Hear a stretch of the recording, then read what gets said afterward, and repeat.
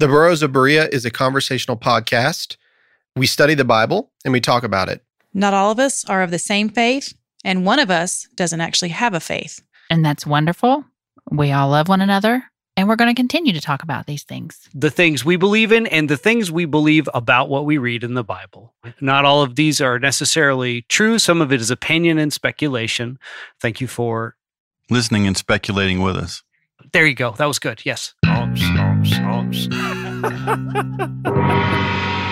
You are listening to the Burros of Berea.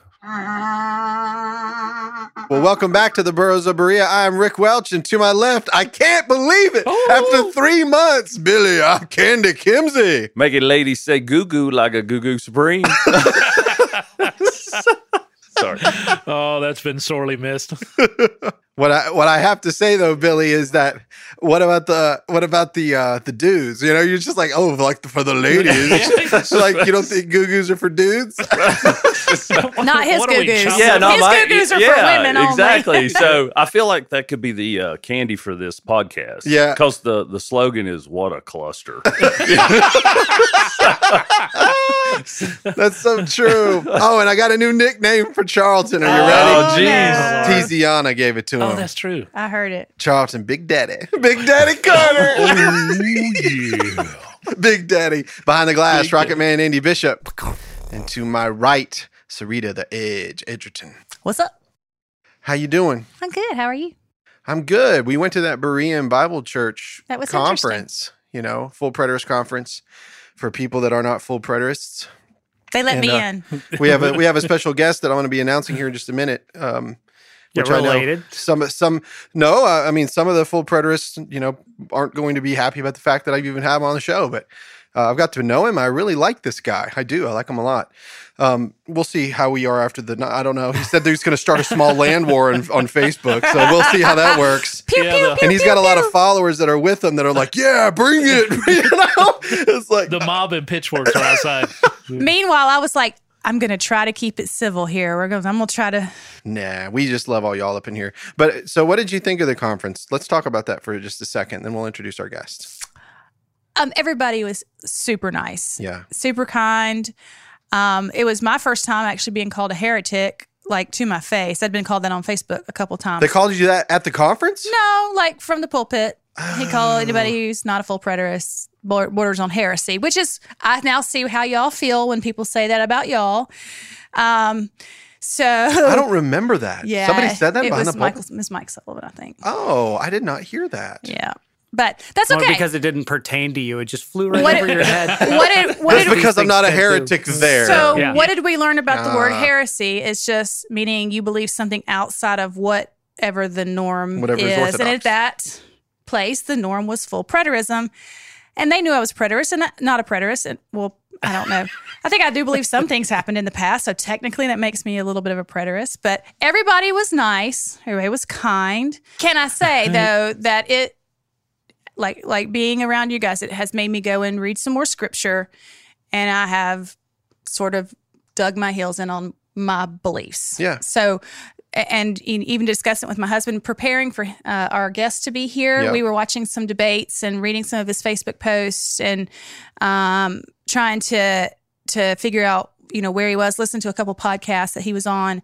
And we keep mysterious, but, you know, just trying to figure out, my husband and I are he's kind of coming to where I believe. And so it's interesting. It's interesting to hear different people the way they believe. And Yeah. they didn't try to induct me in and make me go through anything while I was at the conference. So it was good. Yeah. What about you, Rick? Did you enjoy it? I did. Yeah. I enjoyed it a lot.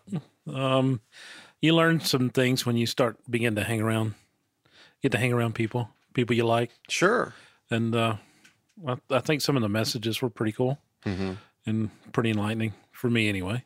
My favorite part, now nothing against the speakers, but my favorite part was meeting our youngest They fan. were so cute. Oh, that was cool. She texted me this week, by the way. Did she? How young is the youngest fan? How old is she? Is she 12 or There was a 14? 12 and a 10-year-old. Yeah. And they actually sent me some Wow. questions for our We guests. gave them lots of, they did? They did. They got a lot of free merch. They did. Yes, they Pretty did. cool. They did. Well, let's bring our guest on. Yep. So, the author of Why I Left Full Preterism, is a book that actually he has given me, which I plan on reading tonight because I'm going to be meeting with him tomorrow all day. So I want to. I have 2 copies if anybody else wants to read it overnight to get prepared. No, I mean, Just a short read. Just light read. whatever. Just I know Rick will do it, though. I know he's not. anyway, but welcome, Dr. Sam Frost. Thank you for having me. Yeah, absolutely. Eat that mic, sir. Bring it all up in there. Thank you for having me. He's a man known for his subtlety. That's what we're seeing here today. But I do have to say that you're not nearly as intimidating in person as you seem to be on social media. So it's when I saw you in the picture last night, I was like, oh, he looks like normal guy. Believe it He's or not not, so intimidating. He really is. Actually, he's a very it nice must be man. what's up here that I have a is- scar on my finger. did Rick slam it in the door? No, this was years ago, and it was we grew up in a family of dogs. My sister was a great dog lover. So, Basset Hound, beautiful dog. Go up to it to pet, and I just decided it was not a good left day me a for scar. a pet. Yeah. Oh, man. Yeah. Drew blood and everything, hit the bone. So, don't let the looks fool you, I guess. Yeah. He was in, yeah, gotcha. We went down to Lake Lure yesterday, and he got us Holly to take a picture of us by the lake there, and it really, really drove it home that I need to lose some weight. Yeah. No, Because when all he- the pictures that we took at the conference, Yeah. I was like, I got to lose some weight. So I'm down 5 pounds and 6 inches, and I am on my way. Yeah, so you can do it. Camera Let's do adds it. about 30 pounds. Yeah, was you I block? wish. Nice try. Was you blocking the lake? Like you couldn't see the lake? Like move Rick so we can see the Speaking lake. here, Yeah. He was like, let's take a picture. They're like, who's that dude that's blocking the view? I have Yeah. to say on that I have very, very high metabolism. So this morning I had 4 Pop-Tarts. I had 3 chocolate chip cookies, a Subway, and a chocolate milk. I'm not on any diet at all. So How's your sugar? I just burn it. Yeah. I don't know. Yeah. I don't know. For me, I have a, I gained 10 pounds just listening to that. So Yeah. everything I just lost, I gained. Pop-Tarts I got yesterday. yeah, you did. And so my mom always like, clean your plate. Oh, And so as I got older, the plates just got bigger. And now, he watched, we had breakfast together. I cleaned that plate. We had dinner together. I cleaned that clean the plate. plate. And so, His plate or your Yeah. plate or both? Like And my everybody. plate. Okay. Yeah, Okay. my That makes plate. sense. and Bob Cruikshank said, yeah, I was like, I said, maybe I should try smaller plates. He said, you'll just get more than one plate. Yeah. Right. So Dr. Frost, I'm really interested. I'd like to hear your personal testimony. And I've asked you already, I prefaced on our drive over here that I'd like to know a lot about like your upbringing and how you, I know you love church and you love churches and church buildings and things like that. And I do too. And so take it away. Tell me where you're from and tell us your story. No, that's not your first question. That's very The true. very, I love it. Can you tell me What the was first supposed time? to be his first question? Well, it was so different. Can you tell me the first time you ever heard the name Jesus Christ? I think I know Oh. the answer. Yeah, Newcastle, Indiana, Foursquare Gospel Church. there it is. Wow. Yeah, very, very rarely does that get a straight answer. How Right. old? Oh no, yeah. I How- grew up Foursquare Gospel Church. It's still there, and I know many of the families that are still there that still know me.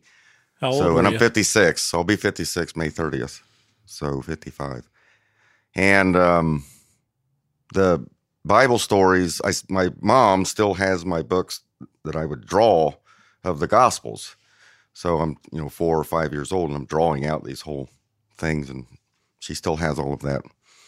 So it just was, this man on the cross was very interesting. So in Indiana, growing up on Main Street, I couldn't have been 8 years old. So here's one thing you don't want to do in Indiana in the 70s. So this story so fascinated me that my stepfather was a construction, so we had wood, laying around the house and backyard and stuff. So I built a cross, a big giant cross, and nailed it together, and then put it up in the front yard, which you don't do in Indiana. You don't put a big giant cross up in the front yard. And You didn't set it on do fire. You don't do that down here either. so my mom drove up and said, that can't be in the front yard of the house. Tacky.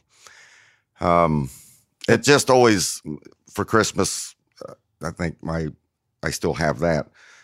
At 9 years old, I wanted one of the big giant family coffee table Bible, picture Bible, the big one that'll choke a mule, the big giant ones that they make, big family Bibles. So that's all I wanted. So it's just always grabbed me and fascinated me. I don't have a conversion experience story. It's just, this is what I believe. And so I stayed with it. We can get into that. Sure. Many valleys and highways and things like that.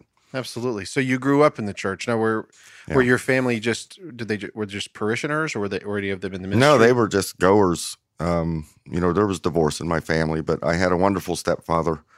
May he rest in peace. He was just a wonderful person. If you're going to have a stepfather, he's the poster child for it.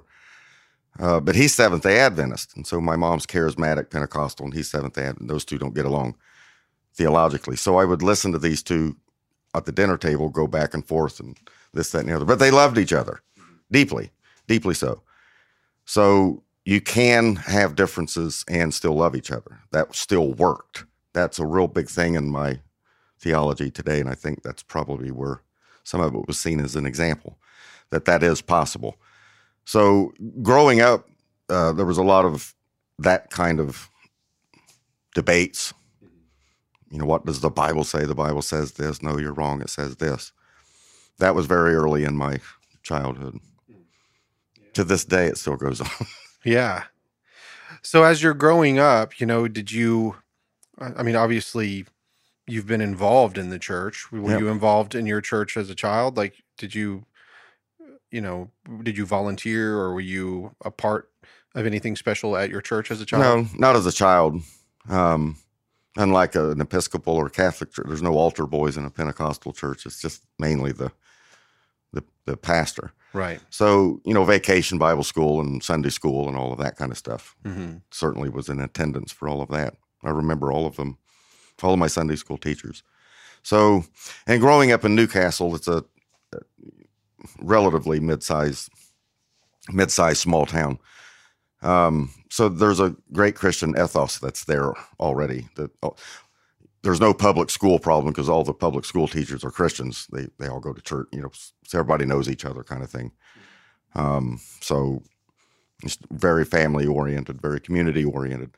I would say growing up in that time, today that's still intact largely.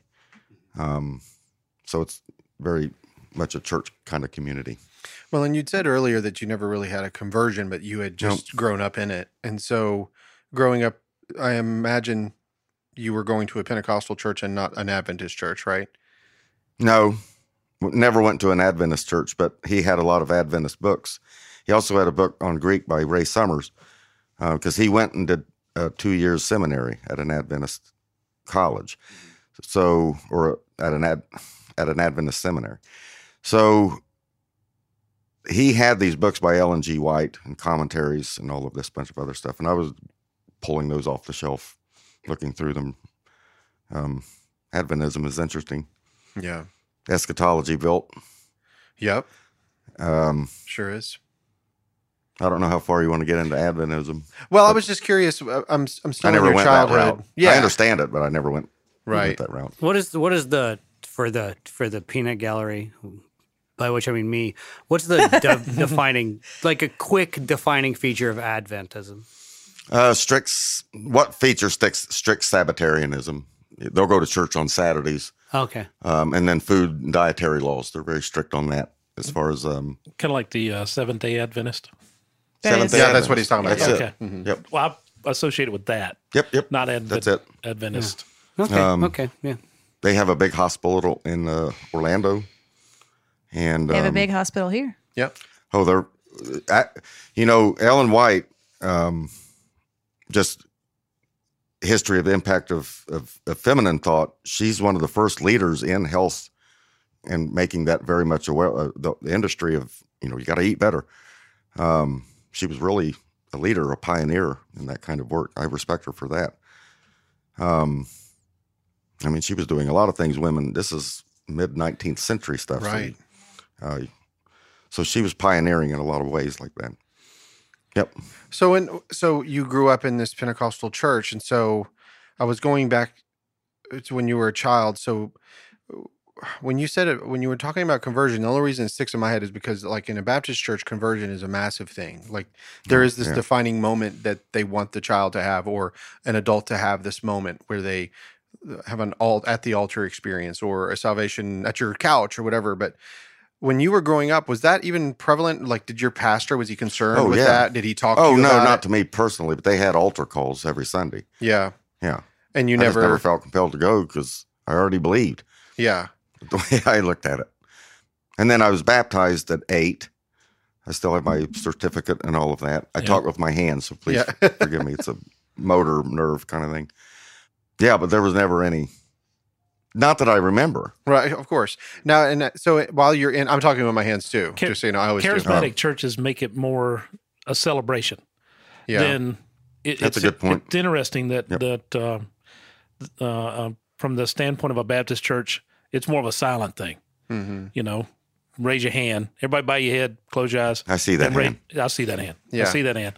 And there was no hands. When I was a kid, I always looked around. There was no bowing of the head, raising of the hand when I was a kid. When I was a kid, you had to get out in the aisle and you had to go down to the altar.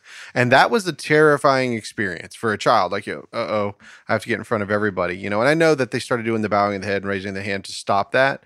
But there was something, you know, about stepping out in the aisle that was like. And then once you did it. Yeah. Because my conversion happened in a Pentecostal church as well. Mm-hmm. And then once you did it, you went up front. And then you stand there, and everybody gets up and comes up and hugs you. And says and it absolutely. makes it. Now, from the standpoint looking at, to me, that was more impactful because everybody celebrated it with you.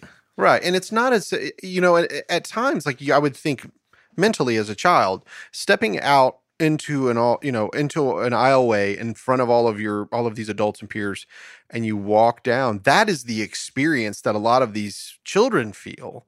And by the time they get to the altar, that has already happened. And so asking for salvation may or may not be something that is really happening at that moment. There's something completely else going on in the brain. I can't say that for everyone. I can say that for myself. Because there's a lot of rededication and rededicate lots of your rededication life and that kind in the on. Baptist church. Lots of rededication. Yeah. Well, I mean, you're saying you never went to the altar, so I'm kind of wondering if you never rededicated yourself because they encouraged that so much. I think I've rededicated 78 times. Yeah.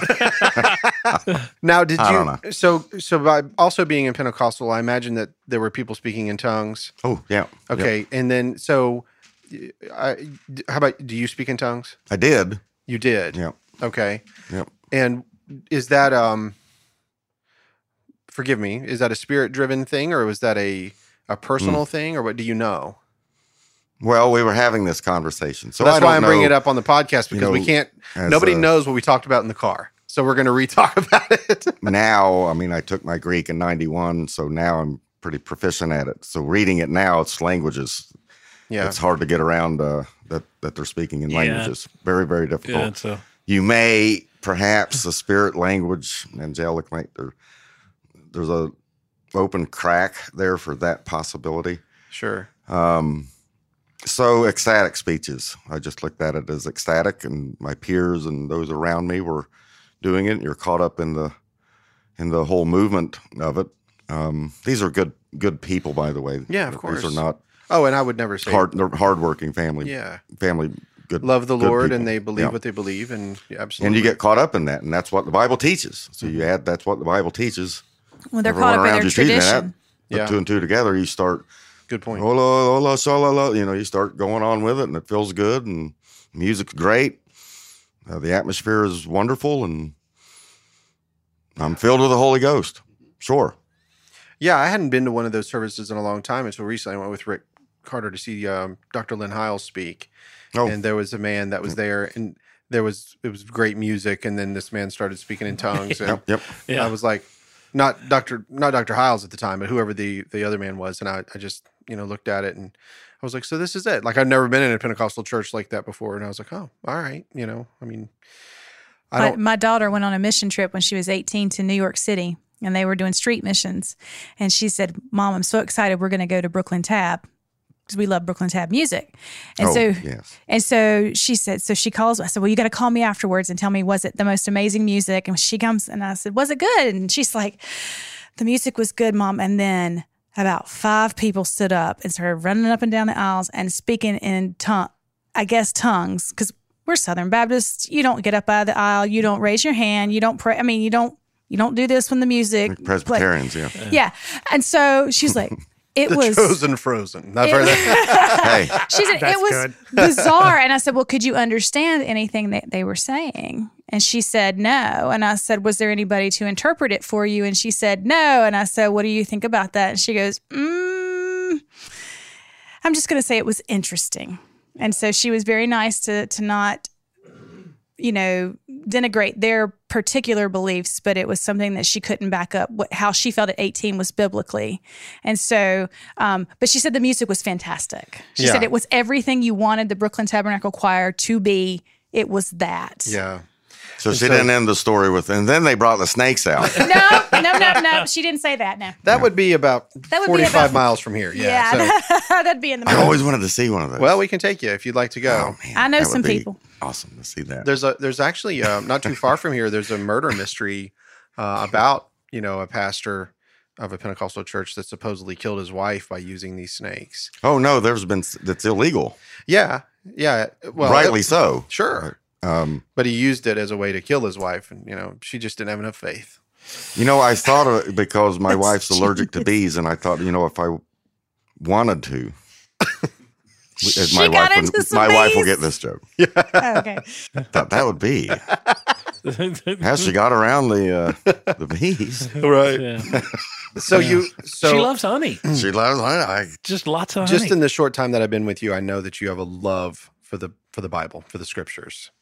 When did that start? When did that begin for you? very early. Like I said, drawing these comic books and wanting the coffee table Bible and all of that. I still have some of the children's Bibles that I've got. Just kept them. Just very early. I always just believed it. I challenged it much. So, but just always was there. But I'm a skeptic, so I've had wonderful mentors in my life, 3 to date. That in academia, you always tell yourself in the back of your head you're wrong. So you're always challenging, falsifying, I guess, in the other language. But you're always challenging yourself. You're wrong. So I would read a whole lot more philosophy, skepticism, that kind of stuff than I do today. I read more of that than I do believers and things of that nature. So, Sure. So you get from there. So as a child into your early adulthood, you're still reading the Bible, still going to church. At what point did you decide that you wanted to be educated in this?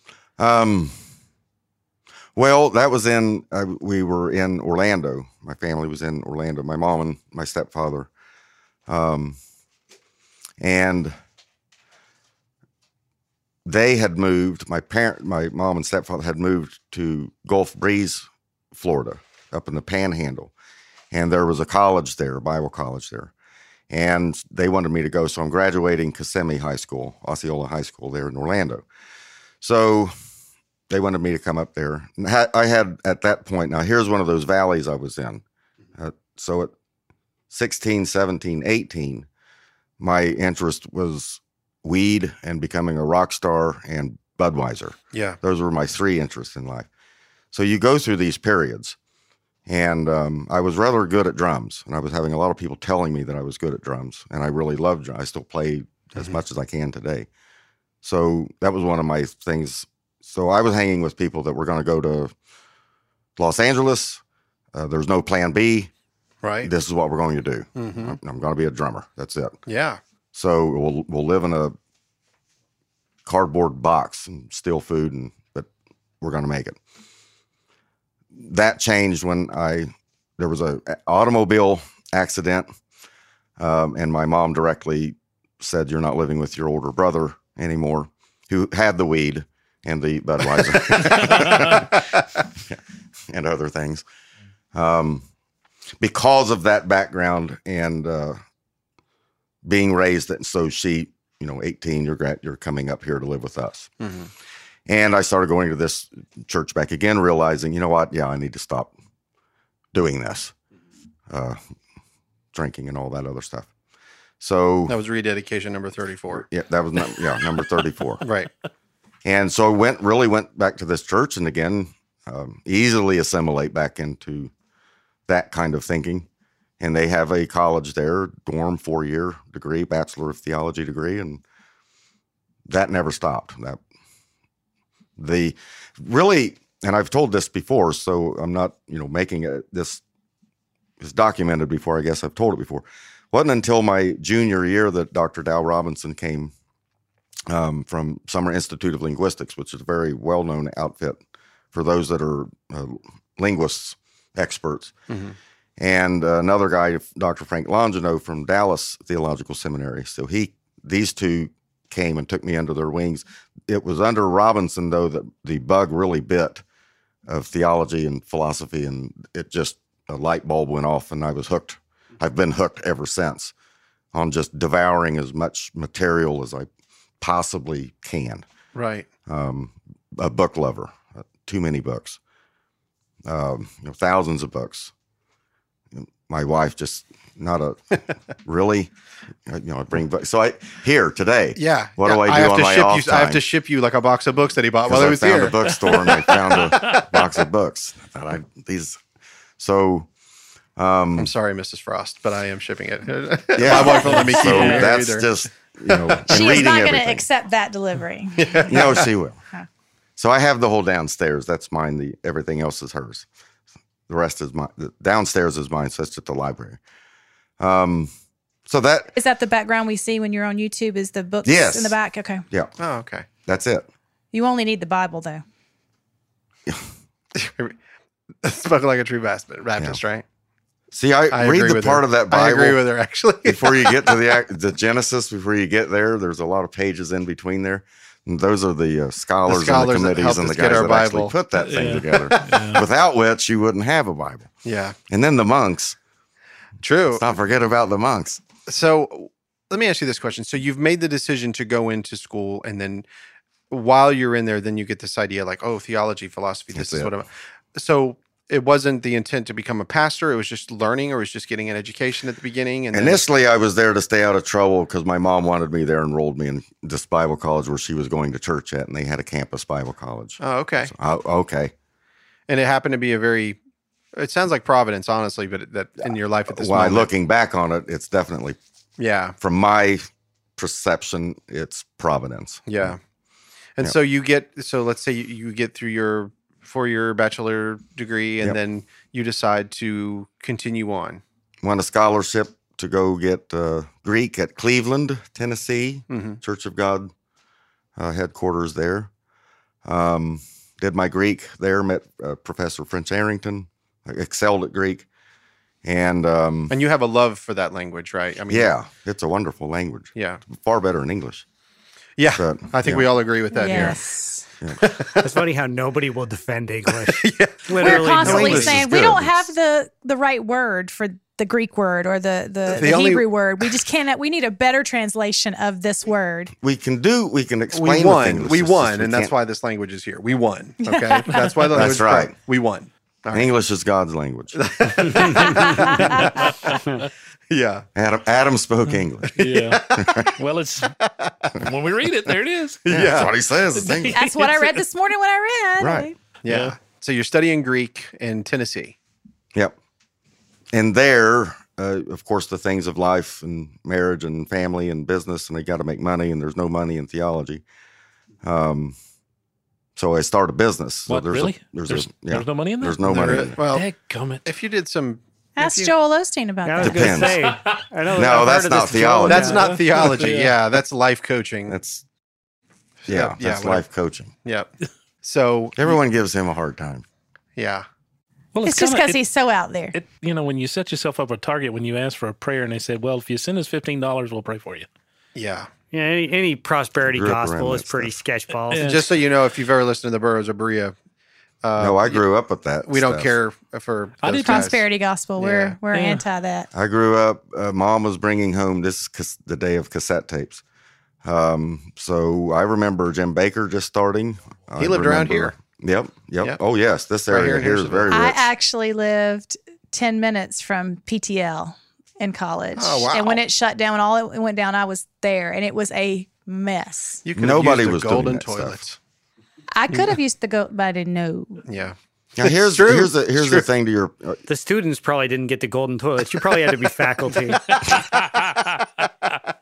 now here's your postmillennialism. You know, this guy was doing it. Uh-huh. Jim Baker. I mean, you're building a Christian amusement park. Mm-hmm. That's That's Yeah, I've always Heritage bring USA. this kind of stuff up, but we need to take culture back. Well, we had it. That we've done this kind of stuff. It just is built for failure, though, because it's human. Do you remember when Jerry Falwell went down the slide at Heritage USA? I remember Jerry Falwell. I remember the start of Kenneth Copeland. We had all of his early stuff. Oh, wow. So I'm growing up. Kenneth Hagin, Yep. Oral Roberts, Swaggart? Jimmy Swaggart, definitely. Lord. Who's a wonderful. Here we Say what go. you want to Here about we him, go. but Man, he can't play the he keys. can play and sing. So can his cousin. He can move. Yes. Really? Yeah. Very- Do you know his cousin? Jerry Lee. Jerry Lee Lewis. Really? It was his cousin. Great Yeah. balls of fire. That's right. Great piano players. And also liked prostitutes. Yes. And married their young cousins at the age of Yes. 12. Yeah. And your that's true. point is, Hey, ah, hey, it's the American dream. what's That's wrong with rock and roll, prostitutes baby. and young cousins? Rock and roll, baby. That's what we fought for. All right. So you loved Greek and you went through this, through your scholarship. You got through this Greek and then. Got through that. Working in not really doing anything in church other than going, continuing to read and this, that, and the other. So there's a good year's lull there until 1998. Bruce Waltke is going to be at Reformed Theological Seminary. He's one of the better Hebraists out there. Really knows, just very well respected on all sides, whether liberal, conservative, Jewish. As a Hebraist, he's very well respected. So I couldn't pass that up to get to be able to sit under him. So I enrolled into Reformed Theological Seminary and under Mark Futato, who was out of Dallas, did a year there and then did a year with Bruce Waltke, who was on the committee with the New International Version and all of this. So he was, and that was wonderful. That was here's a disheveled old man scruffing along. He doesn't know anything about sports or doesn't drive a car, doesn't do anything, but he knows Sanskrit. Yeah. He could just start writing it on the. So Yeah. it's real Scott to be able to sit under that. That's funny. That's presented as something at odds with itself, but no, that seems totally consistent to me. No cars, yes, Sanskrit. Yeah. Yeah, that seems. I'm thinking you could find that guy in downtown Asheville. Yeah. So what's Oh, yeah. what's the drive behind you? So you couldn't wait to pass it up, but what's the drive? Are you trying to learn the original languages because you want to know the Bible better? Is that what's going on, or is it? Well, the logic of it is, it's not English. Arrington pressed it in. Greek's not English. English is not Greek. So to get to in translation, you always want to know the root, the basis. Translations are wonderful, and it's certainly possible, depending on what philosopher you're listening to, whether, Foucault or somebody else, Derrida might have some issues with that, but you can't translate language, so we can interpret and translate. But it's not the actual source language. So you're going to miss a lot of nuances. You're going to miss a lot of way it's presented. So here's how it's put. Reading English is a black and white TV. Reading Greek is color. Sure. That's how it's put. I think that's always been an adequate way of explaining it. Yeah, that would make sense. Yeah. Still the same show. I can understand that I'm watching Andy Griffith's show, but Yeah. actually the Andy Griffith shows, when they went to color, it wasn't good anymore. It's the black and white Andy Griffith shows. Right. I Yeah. didn't want to get off on my It's all like things watching trivia. the Andy Griffith. beginning of Wizard of Oz Yeah. versus Perfect. watching the rest of Great. Wizard of Oz. Yes. Or I Love Lucy was that same way. I Love It started Lucy They were out on the cusp. Yeah. black and white and then color. So that's the To enrich your understanding Sure. of the word. Yeah. and it certainly does. Well, that's like some things. It takes away your imagination. Black and white, you're imagining things, and then when you get the color of it, it takes away that. Yeah, I mean that's That why fun Alfred stuff. Hitchcock made the movie Psycho in black and white, because it's more terrifying, it's more simplistic, the way our brains work. And then, did you know that for blood that he used Hershey's chocolate syrup? And, All right. Yeah, true story. It's an old movie trick. There's lots of things about black and white stuff, literally black and white stuff. There were if you see the colorized version, like if you can find photos of sets and stuff, nothing is the color you thought it was. Right. Nothing is the color you thought it was. It's crazy. Yeah. I guess they had to do some outlandish colors to get certain That's exactly tones right. and tomes and all That's that. exactly right. Yeah. It is not what you thought. Yeah, it's like you would never put that in your living room. Never.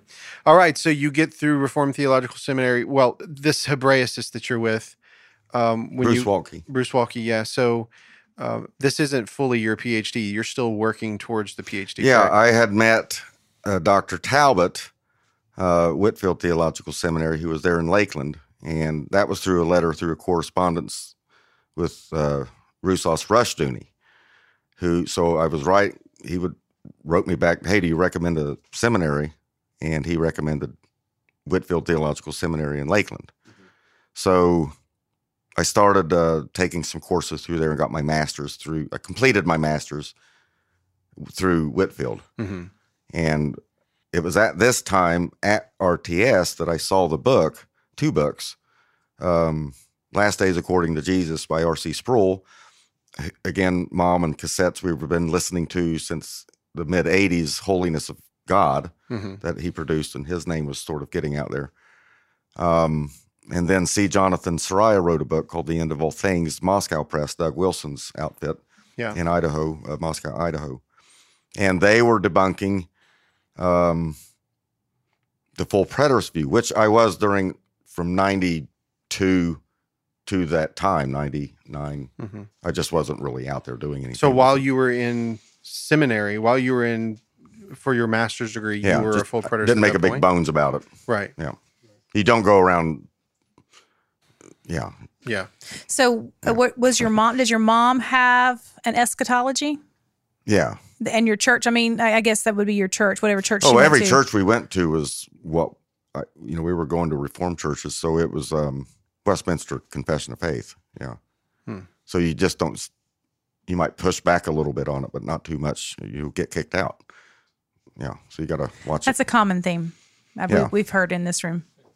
Yeah. Understandably, if you're trying to join the Masons, you're not going to say, first we need to get rid of this Albert Pike fellow. Don't be a Mason. Yeah, just go somewhere else. You know. And that's interesting because was she still married to your stepfather at this time? He was your stepfather. Oh, yes. Always. And he had a very different eschatological view. Adventist or premillennial. Yeah. Everybody's going to burn. Are they the? No, No. that's Jehovah's Witness. Never mind. No. Yeah, Jehovah's Witnesses are, Everybody's going to burn. very actually, That's a exclusive. whole different thing. Jehovah's Witnesses don't believe that people are going to burn forever. They believe in annihilationism. That's true. So it's Yes. just a quick burn up, for them. And then, wow. All right. So I guess we need to go back a little bit then in your story because that's going to have a lot to do with I'm what we're going still to talk about. reading a lot. I'm Yeah. just in business. So So where does And family. this happen? So while you're going to these schools, I'm sure you're attending the chapels of the school that you're going to. And so you're kind of going through all of the different, I guess, takes on the beliefs of these churches. Like the school holds to a specific creed or confession. Is that correct? the Bible college was interdenominational, so we were reading because we were working in the bookstore on campus. So we were reading. It was actually the children's director that gave me a book by David Chilton, Paradise Restored. Mm-hmm. And so in the bookstore, it was Tyler, Texas Dominion Press, and we started ordering more books from them. So that's Gary DeMar, Gary North, Ray Sutton, James R. Jordan. That's all Ken Gentry, very late 80s, early 90s, reading this stuff. So that's what you would call your preterism stuff. And David Chilton footnoted in his commentary on Revelation, a guy named Max King, who he says in his footnote believed that all prophecy was fulfilled. And boy, I'd like to read that. I'm the nerd that reads the footnotes and then gets the book on the footnote to make sure that it's lining up. And then you find the footnotes in that book, and Yeah. it's a vicious Yes, cycle. and it just then you goes end up with on an entire and on. lower Yeah. floor of a house full of books. I think. Yeah, yeah. But that's how obsessed I get. So So Max David King's in Chilton- Ohio, and I thought, I David can get Chilton. that This book. was in David Chilton's book, The Days of Vengeance. Days you of mean? Vengeance. And so he That's mentions the first Max time I heard King? Max King's book. Yep. He mentions Max King. He footnotes it. Really? Yep. And so I That's knew Walt interesting. Hibbard, who was carrying that book in his Great Christian Books, the little catalog that he carried, and What is that's where I this book recognize called? that name. The Days of Vengeance. Oh, the Days of Vengeance. Well, King's book is The Cross and the Parousia of Christ. 800-page, just massive work. Church of Christ, Warren, Ohio. Self-published book. You get it, and it's just this foreboding gray-looking hardback. You're not supposed to read this. Anton LaVey, Satan's Bible, Necromancer, Necronomicon kind of thing. Like the never-ending story. Yeah. Yeah. Right. So you kind of glossed over, and being the only female in the room, I'm going to take a little leisure here, but you're married, and Yeah. and you met her. I at am now semin- currently. I've been divorced. And when you met back then, you were married to a different person Yes. than you are. So, and you had children? Yes. How many? I have 5 children. Oh wow. Okay. By both wives? Nope. Okay. And so, how did they do? Are they churchgoers? Are they Yes. believers? They grew up in the church. Yep. Okay. All right. What did they? Never mind. We'll ask that later. Go. So I you like have to hear the personal. There's a personal side to him, and I want to make sure we get not Yes, just the I'm very much intellectual yes, very side, much. but the My personal son is side. up in Indianapolis right now. Works at the state capitol, a legislative assistant. So he's poli-sci degree, got his political science degree. Now he's wanting to go into law. My other son accepted at IU. He's finishing out at IU psychology. And my A daughter, Hoosier? and yeah, He's a Hoosier. got an IU, a Hoosier. My dad would be very proud. So how was it? yeah, to very live- family. Yes. Yep. Yes. And so, no grandchildren yet. No, probably my oldest daughter, who lives outside of Durham, would be the only ticket there, maybe. So, because I've really preached having kids. Make sure you know what you're doing. Don't just squat these things out. you know. Sound like Andy. Yeah. Just make sure you know. I'm pretty sure we don't squat them out. Squat these Just things I've out. had 4, so I know. Good for you. Yeah. That's not true. Tiziana squatted hers out. Yeah, Oh, lots of well. people do. And Actually, she was a beast, That's man. She was like, she said it was so metal. Remember? She was like, it was metal. That's what her husband No, said. I was there for the birth, and your life changes seeing that, and I couldn't help but thinking, I'm glad that's not me. Yeah. That was a terrifying 'Cause, experience wow. for me. Yeah. I laid there wishing it wasn't. Man, I wish this were you. how is that possible? I remember whenever my daughter was being born, and this is my first child, and so my wife looks at me and she was like, "Am I gonna die?" And they said she was going into transition, and I was like, "No, you're not gonna die. It's okay. Everybody goes through this." And then I turned and looked at the doctor, and I was like, "Is she gonna die?" I didn't know, because it is such a life-changing experience. Because I Carol was like, Burnett said it's like taking your bottom lip and stretching it up over your head. Yes. so true, so true. So you read this book by Max King, I assume. Yes. You get, and it is Call him up, because I called David Chilton up. So back then, it's just 911 or 411 Yeah. information. And they answer. People answered the phone. So called him up and started talking with him, because this preterism and already being in this post-millennial Ken Gentry, Gary DeMar field, it did intrigue me as to how you can have Matthew 24 all fulfilled, but not 1 Corinthians 15 and 1 Thessalonians 4 and a whole bunch of Revelation. Why not just go the whole route? Well, Max King is the first guy that went the whole route. Everything was 80, 70. Everything is fulfilled. So that's your Mike Sullivan's. And that was the cross Don and the Preston's. Paris. Yeah. What's the Perugia? Yeah. Is that what you call it? And that's Parousia. your Dave Curtis's, Parousia. where you guys went. That's Max King is the father of that. Whether they acknowledge that or not, Max King was doing this back in the 70s. So he's the first guy we see literally taking every passage in the New Testament and fitting it to 70 AD. So the preterists back in the 19th century weren't even doing that. And so when you called him up and said, "Hey, I want to know about this," what happened next? Did you go Very talk nice to man. him? The cult guys are always nice. No, he's nice. Max, may he rest in peace. Did you need any Kool-Aid, by the way? Yeah. Just kidding. What's in that water? Yeah. just started talking. Now, if they bring it out, I'm leaving. Trying to understand his approach. And again, that background dispensational in Pentecostalism is largely dispensational. Oh, yeah, big time. So growing up, we watched Late Great Planet Earth, on the screen. And so you're a kid watching this and you accept what your pastor says. He's the authority. That's a child's mind. Sure. That movie had a big impact, big impact. Orson Welles narrating it. How could you go wrong? Orson Welles. Right. That's funny. Until I came into this room, I'd never heard of that movie. So see the movie. I recommend it. It's a great timepiece. It's a wonderful little piece there. It captures the apocalyptic and tanks and marching armies and disease and death and destruction and anger in the streets. The stuff we read today. It's probably just a tiny total little bit happy better ending. than Left Behind. Maybe a little bit. Well, that's not aiming very high.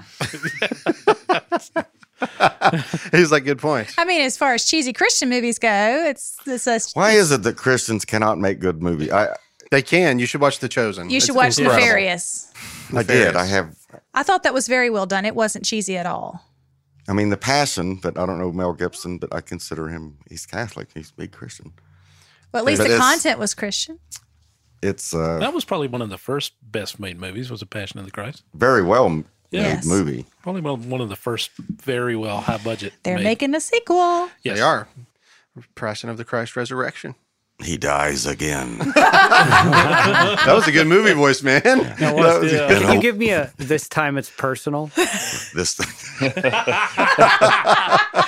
Give me back my son. in a small town. in the city. You must fight to survive. There was one carpenter. Little tortilla boy. You know it, huh? We were watching it. Oh, that's right. the other Pablo weekend. Francisco, Yes. the best. All right, so you've read Max Sidetrack. King, and you've reached. You've reached out to him, and you've It made spoken with sense. him. Yeah, At that time in those young years, it made sense. So this is you like coming into preterism? That's Yeah. where we are? Okay. Yeah. Full preterism. Full preterism. The kind of the conference you went to. Okay. Yeah. Who I know all those guys. Yeah. I spoke with them, lectured with them. I've seen you interact with them on Yeah. social Oh, yeah. media. So I've known them since the early 2000s, all those guys. And at those conferences, so full speed ahead, Max King, Sariah's book, R.C. Sproul's book, who mentions Max King. So here's the big R.C. Sproul. yeah. Sells hundreds of thousands of copies of his books. Max King, nobody knows who this guy is, but Sproul's mentioning him, and Ed Stevens. So Sproul mentions that Ed Stevens. starts that opens up that just opened up all kinds of doors because everyone. It's like you hear.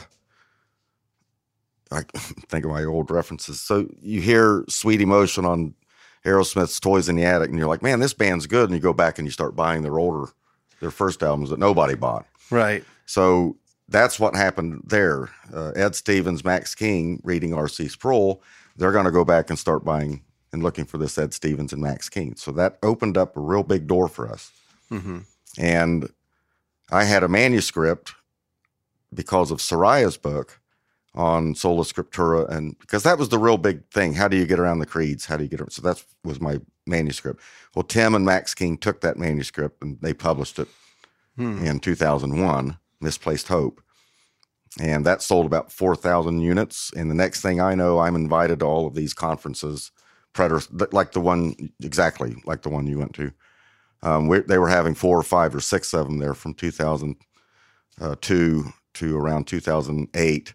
There was a wave going on. Mm-hmm. And then that began to implode. There were various directions and factions that were starting to go on. And this relatively small movement was already beginning to kind of fracture a bit.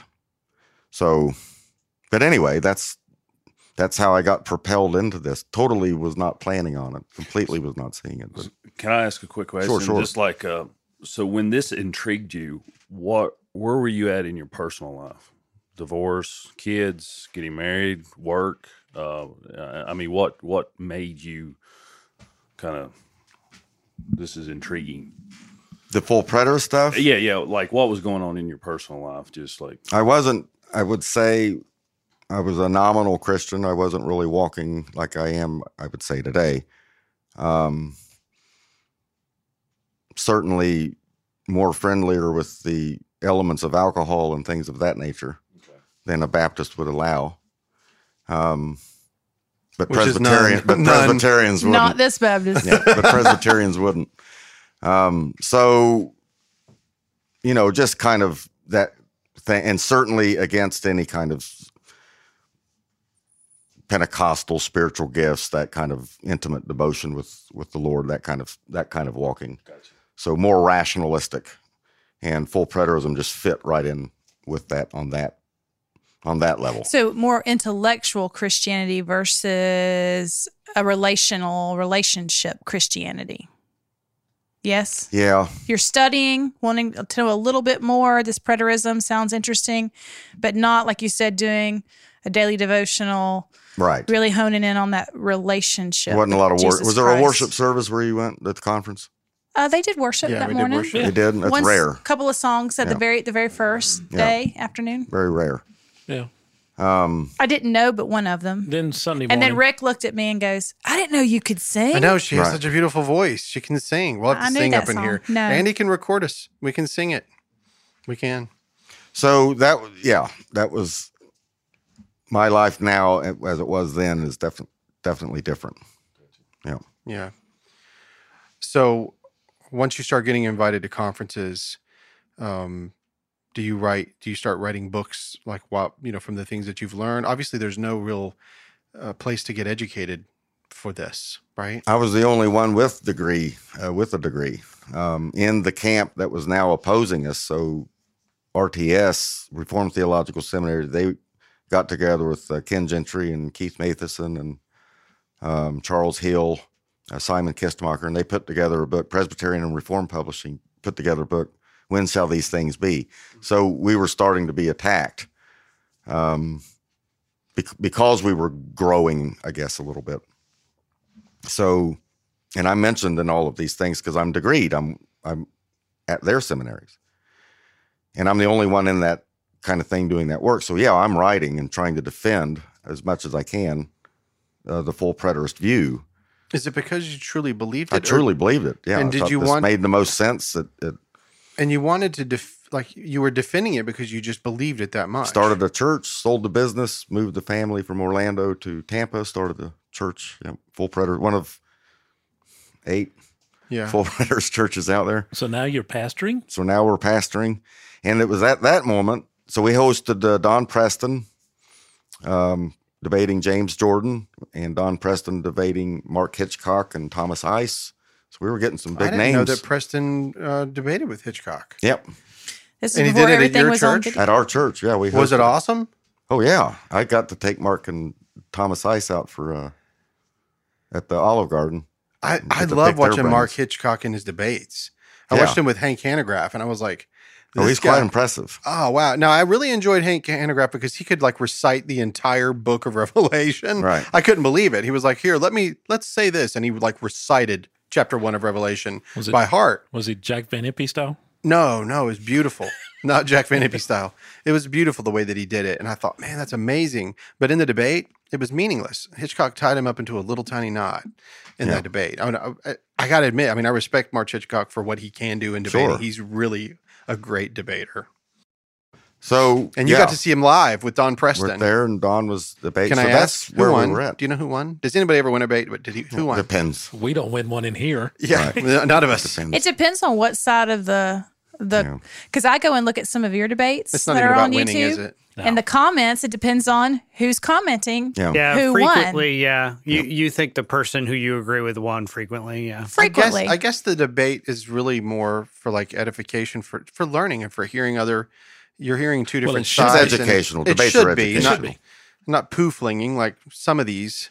Like the last guy that debated Don Preston, Mark Smith on Myth Vision was pathetic.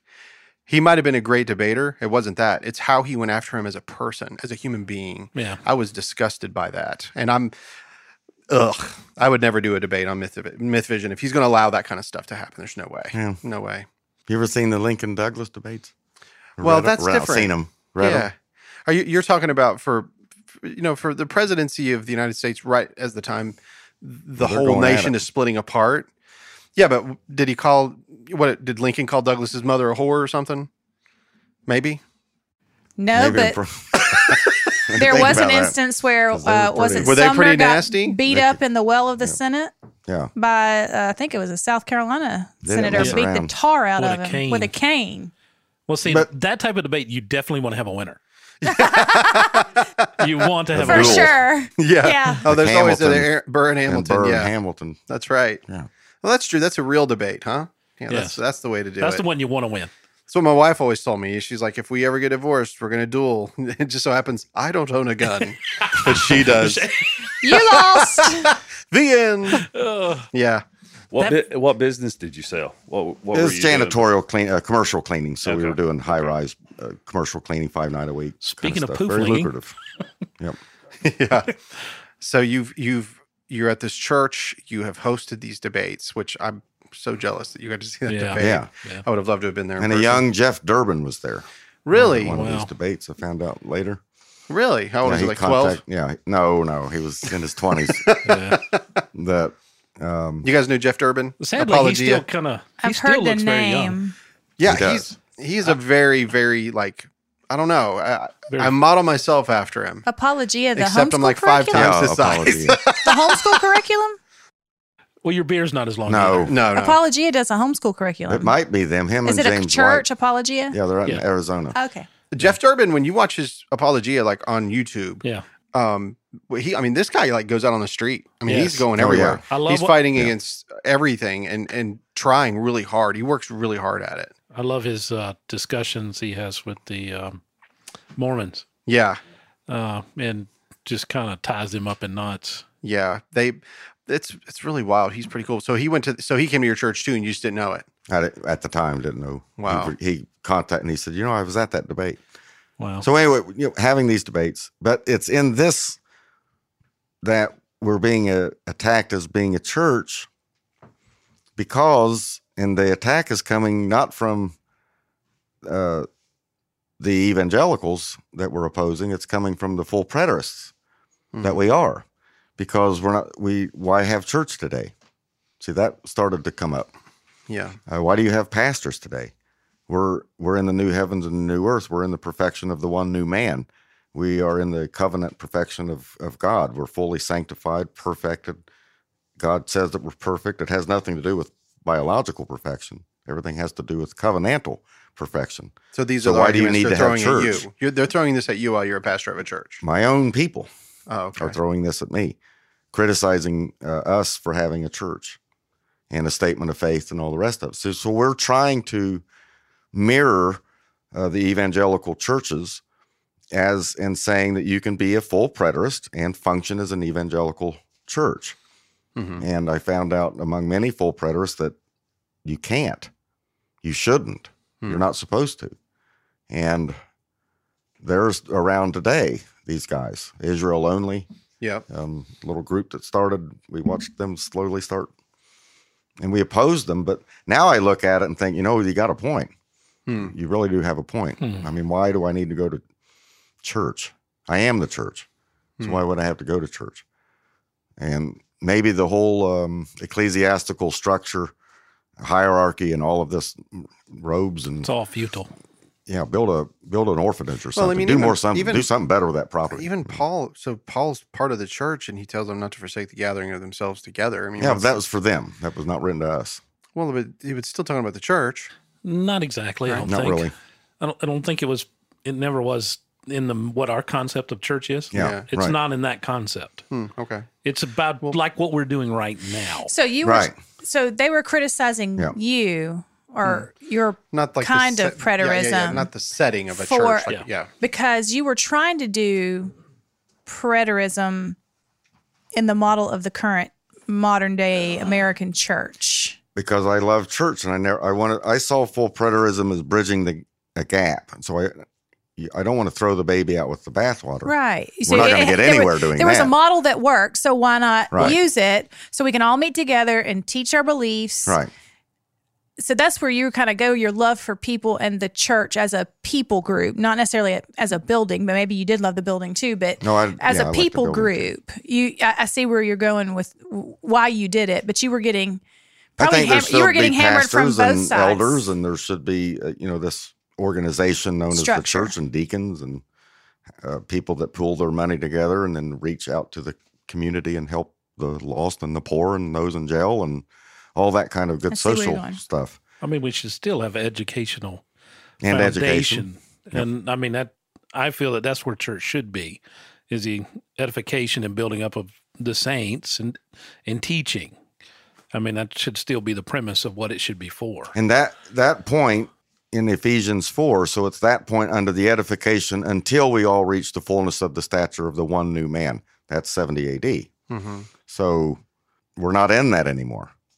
So why still do it? So we're rearranging That's the deck point. chairs on how are you responding to perfect ship. We shouldn't. Like, we're not. We're obviously. No. We're I'm saying yet. Then, while you were there and you were hearing those things, how did you respond? I was trying everything I could, Jason Bradfield and a few, to write these technical papers of defending the necessity of the continuity of the church post 70 AD, because I was always raising up these issues that, the futurists have to deal with 2,000 years and at hand and all this, but we have to deal with 2,000 years too. What has God been doing? Why are we still here? What's the purpose? What's the point? And that so what question, or post 70 AD question, that's where a lot of preterists just begin to really fall apart. When we get into they go all over the place. When we get into one of our later talks, I want to dig in a little deeper with that's you. That's the big question right there. Yeah, I think we're gonna dig in deep on that one. That'll be good. All right, so we are. Yeah. You're getting pushback probably from both sides. You're preterists, All so they're sides. pushing all sides. But you don't have your doctorate yet, or you do? No, that's much later after I left. So when do you after I left feel like okay? So what prompts you to leave? There's a good segue. What prompts you to leave? Well, buy my book for $15.95. Yeah, there is a book That's here. right, Hold on. yeah. Let me pull this. And up. you can have a picture of me and my family as you. So when and you a special left, anointing this so time when you only. left the church, Yeah, look at here. Why I left full preterism. So when you left the There's church, an you left anointing full on that book. preterism at the same time. I'm trying to. I do have a napkin. I need you to That's kiss my old before I coming leave. up. Yeah. And if you buy it right now, you'll get a special anointing with it. Hallelujah! Yeah. I feel it through the. Prosperity. Put your hand on the Dig TV deep. now. That book I'll actually. pray with you. Whoever does made feel this good, book, it's yeah. actually got a really nice feel on the exterior here. I do. I like it. Gentry's outfit publishes that. So. Oh, really? Yep. Very cool. Was it Good Hope? Good Hope Publishing, is that his? I don't know. I see that Gary DeMar, Ken Gentry, and Keith Matheson all have written something about your book here. I think your little blurbs on there. Little blurbs. They might write something different today. Tell me No, where it's they published. wouldn't. That's why I left. Now, but it's interesting. It's ironic Gary DeMar's on the back of that. So, Yeah. because where he's at right now is nowhere near what that book was saying. Yeah. So let me Thanks, go back- Billy. So let me go back to my question. When you eye left candy. this, On a podcast. It makes no sense. Eye candy on a podcast. Technically speaking, I'm eye candy on a podcast. Hey, I'm right there with you. Make me 3.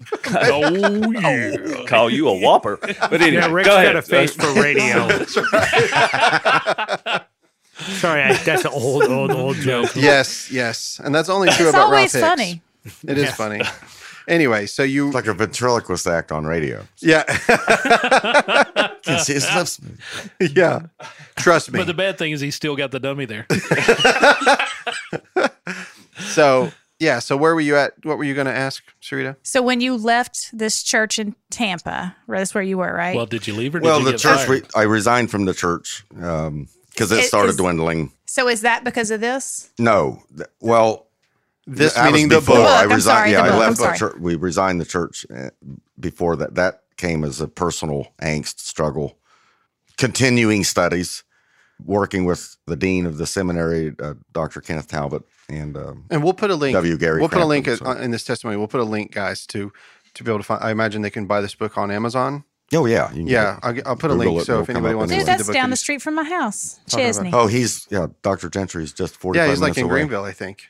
But he was away. He would have won't- been here, but he was away. He He's would have got been some here, he said? engagements. Yep. So if I ever want to get He Ken wants to Gentry on meet the me. show, Next time I'll be here, I can meet him. I just need to make sure I bring you down and then he'll come because I've invited him That'd be several great. times. Nice, he He's just very won't come. busy. So am I. Yeah. I'm very I busy. know. I am Don't you too. hate when people say that? I'm Yeah, very it's like busy. I'm so So busy. am I. Okay, So am I not? We're all busy. You Just know. don't have I'm busy time. right now. Right now, you just don't know how busy I am. Well, my favorite is what I've asked Kim Burgess so many times. Have kids. Listen, I love Kim Burgess. why? I just love Kim Burgess. I just do. And when Yeah. I talk, I try to reach out. I'm like, please come and give your testimony. He's like, no. And I'm like, why? And he's like, not a chance. I'm not that interesting, and I don't really want to do. Yeah, okay, all right. I really wish you. Some of these men that have At least affected he's our direct. society, I wish. Yeah, at least he's instead of saying I'm a gonna, Yeah. I would rather you Well, just say no. let me be fair to Ken Gentry. He has been kind and responded and said, I appreciate that you have invited me. I'm sorry. I'm trying to finish this commentary that I've been working on for 70,000 years. But hey, it'll be done soon. And keep in mind, people don't. Do you Not get the word everyone's a soon? media. It'll be prostitute soon. It'll like be me. done soon. when Yeah. Jesus comes back. Yeah. At the front and the back. Well, when we were doing our Was that first maybe studies 70? in here, Yeah. when we did our first studies in here, we were talking about Jesus coming back, and Billy was like, Jesus is going to come back before he finishes his study. Yeah. Anyway. So, that's. But my thing that came out of a person just continuing studies came out, and I saw it. I had a problem. Again, this gets back to the way I was trained. It's always look for a problem in your own view. Sure. You know, the good academician will always do that. Whether you're in science, they're always looking to falsify their own view, and that's just how it works. So you do that also in scholarship. You're always looking for holes, and I found one, and it became a very big one. And Would so, you care to share that with us? right now, Well, I mean, if you we can want. get into the nature of infinity. Well, That's a whole other. yeah, we can do that on the other podcast because we've talked about that. Everybody has a problem It's with in the infinity. books. Infinity is a problem. It is a problem Yeah. for pretty much every, including mathematics. It's a Oh, yeah. problem, you know. It's fun to read about, though. Yeah. So But it's been a problem. The Greeks hated it. It's just been this. Always been. And so keep in mind, I'm reading a lot of philosophy and history, and it's going. Including Buzz Lightyear? No. no. To infinity and beyond. Oh, okay. Yeah. Yeah. So what about so tell us about where you are right now. I mean, obviously you're in the studio, but where from leaving full preterism, it took you into a journey. It sounds like that was very hard on you, Oh, yeah. right? Well, your whole reputation and career and going to conferences and Well, we didn't even becoming talk a about him speaker, leaving so- dispensationalism as a Like a moment in his life, like A turning point? well, I meant you're coming out of that was in dispensa- college. Yeah, you're going through dispensational. He's going through the learning process. We didn't even talk about him dealing with that. I mean, he did talk about a little bit of him. He wasn't walking the walk because, I mean, in some Yeah, cases, there were valleys and how can you walk the walk when your mind is kind of mush, Yeah. trying to parse it all out and segment it? Because we're used to, as Kim Burgess would say, you're trying to dissect it all the time yeah. and put it in pieces. So we didn't even get to the, how are you handling walking out of what you grew up in? from dispensationalism Yes. to a preterism. Yes. Really, it just kind of made sense. Well, no, I mean, were you attacked? How did you deal with it with your friends? On the your- Bible college by some, but it was an interdenominational, so there were some there that were supportive of it. So you're about in a your college, mama? you're supposed to be taking shots, and I think a lot of differences are there. it sounds like preterism is a thing that happened to you over a course of time, and going back to Dispensary. dispensationalism is a choice you made. And so the social Yeah, yeah. repercussions of the second one are significantly greater than the first, because in the first one, you're actually finding the group as you're changing your beliefs. In the second, you change your beliefs, and then you find out that group that you thought were your friends, all of a sudden you're not accepted anymore. So it's a much more difficult transition. Well, the dispensationalists at college treated me better than the full preterists treat me today. So I've been called every name in the book, and I'm a God hater. I've turned my back on Jesus. I'm People get tied I up in am the the thing. enemy. People get tied up in a thing and they take their beliefs as their personality, and then their attacks on their beliefs, Unfortunately. they transmute to attacks on their personality. And you're just like, that's not what I meant. And you said you were hearing from people already. Uh-huh. Why having me on the show? Yeah, I mean, for various reasons, but that, of course, that doesn't bother me. I mean, people can think and do whatever they want. That's not me. I mean, I'm going to do what I'm going to do. That's what we've always done on the show. So, I guess the part when I found out about you, and the reason why I wanted to have you on the show, of course, was through Jason Bradfield. Yep. Because Jason Bradfield was just like leveling these like harsh criticisms towards awesome. people that I know. I love Jason. If he's listening, I love Jason Bradfield. Great. Well, I asked him if he would Fellow accept my warrior. friendship, and he did. He didn't call me a clown, but he told me to kick rocks. He's called me a that's the clown, so dude. don't feel Is bad. I've he, been called a clown by Jason. Preterist? No. Used to be. He was Used very to be. formative with me, what we were doing in St. Petersburg. Yep. Well, just And what then he happened. came out of it. So. He attacked Don Preston, and we've talked about this before, and this isn't my testimony. This isn't our testimony. It's just how I found you and how this all worked out is that the Burroughs entered into this world because of things that I found and studied and what I began to believe and was sharing with the group. And, I just had to tell, Pastor Curtis and McCormick and all those guys, thank you for giving all of these things away. And I come from a world where you buy everything and you have to, like you said, for $15, I'll send this to you, right? These men work tirelessly and just give it away. And that speaks volumes. That's because to somebody nobody's buying it. Well, that's not true. That's not true. That was a low blow. But I mean, to be perfectly honest with you, there's plenty of preterist books out there that people could buy, but that meant a lot to me. And I wanted to thank them because they'd opened my eyes on some things. You got to understand, I am hardcore dispensationalist is what I was. Right. And I started seeing some things, regardless if we agree on what the time texts are or anything, those were eye-opening for me as a human being. And to the best of my knowledge, I have just as much of the Holy Spirit inside me as you do, and as the rest of the world do that believe and put trust in him. And so I'm thinking, how is this possible that all of us have the same spirit, yet we're on such different planes and paths? And so when I go and I think and I meet them and I love them dearly, and I go online and I meet Don Preston, and I think he's the funniest man, and had him here in the studio and at the shop, much like you, and then I see Jason Bradfield calling Don Preston a clown, and I was like, it just bothered me, and I was like, who in the world would say that about somebody that spent again. But again, we walked into the middle of a war, and that's what he responded. The Burroughs walked into the middle of a 30-year war, and we don't know where it started or why, but it was there. Had no idea. But I was just saying, you all need to be put in timeout. Like, I'm done, right? I'm done. Like, come on, guys, let's try to be nice about this. But it's not going to be. It's just not going to be. And so I'm resolved to that. That is not who I am. I am too much of a soft heart. And so if somebody says, hey, you don't need Sam Frost, I'm like, you know what? He's a human being and he loves the Lord Jesus, and I want to meet this guy. Oh, I don't know if he loves the Lord Jesus. Well, I don't know what you know, but I don't care what you know. I want to meet him myself, So let's just see how this works out. Yeah. I told Michael Miano, I was like, I hope they don't put me in this camp against them. I'm trying to reach out to them, but if they do, then so be it. I'm offering an olive branch to everyone that I meet because as far as I know, Dr. Frost, Jesus Christ told the people at the Sermon on the Mount to love their enemies. Yep. That is not a fake it till you make it. And I don't know how to do that. And I have been spending my life talking to him, trying to learn how. That's where I'm at in my life. And I don't see you as my enemy. I mean, we don't even know each other. We're starting to get to know each other. And I hope your wife and all y'all will come down, sure. and if you do, then maybe Gentry will come out of his hole and come up here, and that'd be fun, have a little hot I see dog. a lot of people not loving their neighbor like themselves. Well, they love themselves. Well, that's for sure. Yeah. That's not, I don't want to say that's true, but To be fair, I know a lot of people that absolutely do not love themselves. Yeah, that's true. And but I have some great friends.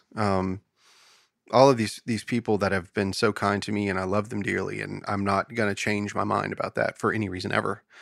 I don't care what anybody says, that's just how it's going to be. And that will include you as well. That's just how it's going to be for me. For me, it's a historian. So you have these the church is already defined in these creedal bounds that has people have lost their lives over forming, and the messy history of church history. And so that's the definition of what church is. And we're all in agreement from all four quarters of the earth, all languages, all nations have come to an agreement on these points, in spite of our several very sharp schismatic disagreements that we have within the church. Mm-hmm. We all agree on these points, all languages, all walks of life. So when someone comes along and says that's all wrong, we're not to just say, "Oh, come on in, yeah, we're right." I don't know if there's a are they concern. saying that's all wrong? I don't think absolutely. I don't think they're saying I that's said all that. wrong. I preached that. Yes. But I don't know that would have been the right way to go. I mean, I don't think they're saying that's all wrong. I think that they're saying there are some things about post-millennial and amillennial and all that, and how these things join. At least you saw it at one point. I've told you many times, and I told you tonight on the way over here, thinking that the church has been wrong for 2,000 years is not a stance that I want to take. I don't want to take that, guys. I'm not going to stand up and say the church is. Who am I to say that?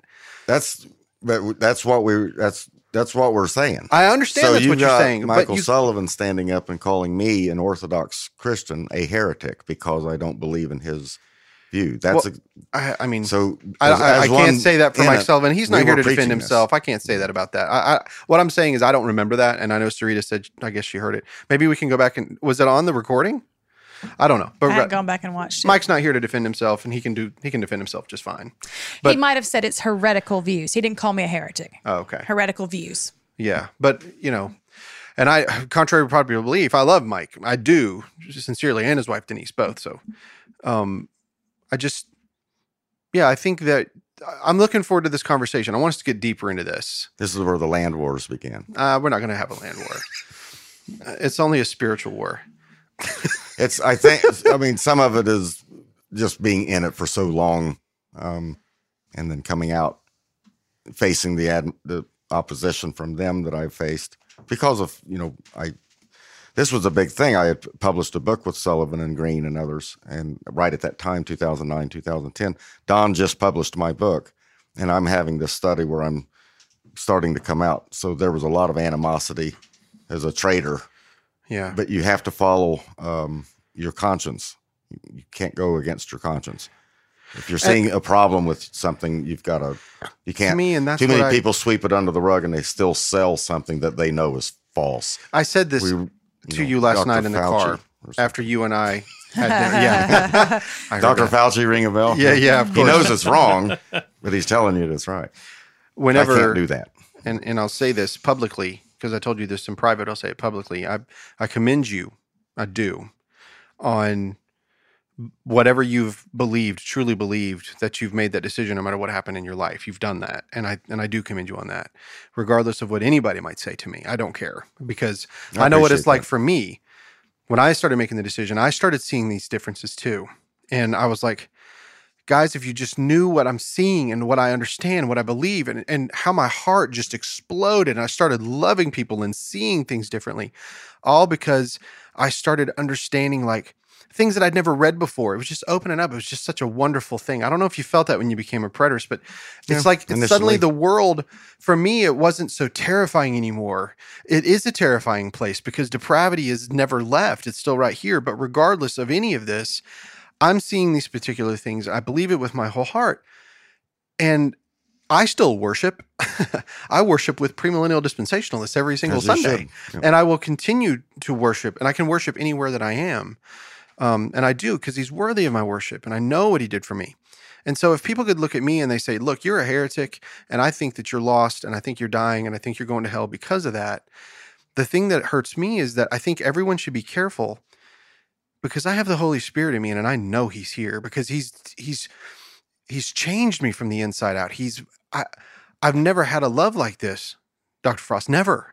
It's come from him, and it's changed my life forever. And will I always be a full preterist? I don't know. How can I say I know? Right. If you'd asked me 10 years ago if I was always going to be a dispensationalist, I would be like, of course. But after this big change that I just went through, right, I don't have to prove to anyone that I am a perfect full preterist forever. I don't care. Right. That doesn't matter to me. That's just a name. That's a moniker. That's a title. The only title I'm concerned with is the King of my salvation, Jesus Christ. That's the title I'm concerned with. And this is where I'm at in my path right now. And I believe it with my whole heart. And it's because of texts that I see, and I'm going to continue to study, and I'm going to continue to search. And Lord Jesus, help me. That's where I'm at. That's all we can ask. I know, and keep that's reading, keep studying. Yeah, and that's what upsets me about the people that look at our camp and they're like, And the opposition. Yeah. And so that's why I refuse. Like, I'm going to love the other groups regardless. And I wish that they wouldn't look at me and say that I'm a heretic. I wish they would say, I see where you're going and continue on the path, but they won't call me a brother. They won't. And that's unfortunate because I know who my Savior is. I just know. And what can I do with that? Could I say the same about the Mormon? I've had this conversation with Mormons. Would you? No. You wouldn't say that. Well, from one perspective, I don't know. I'm not God. From a historic definitional perspective, I'm compelled to say no. You know what? I don't think that you can't be an atheist and on the back of your head. I believe a little bit in God. Looking at Jesus Christ as everything that he said was fulfilled. Looking at that, saying, I believe that what Jesus said, he meant and he fulfilled it, is very different than me saying that I'm a God. Are there Jehovah's Witnesses that believe Jesus is the Christ and they have a differing view on annihilationism? They don't believe that they're part of the 144,000. They're part of the great crowd. Are there some within that camp that can be believers? Yes. Go ahead and call me a heretic. There are true, sincere people that want salvation and they know it comes from Jesus. They just have been either raised or they're a part of a group and they haven't been able to break from the groupthink. Is that fair?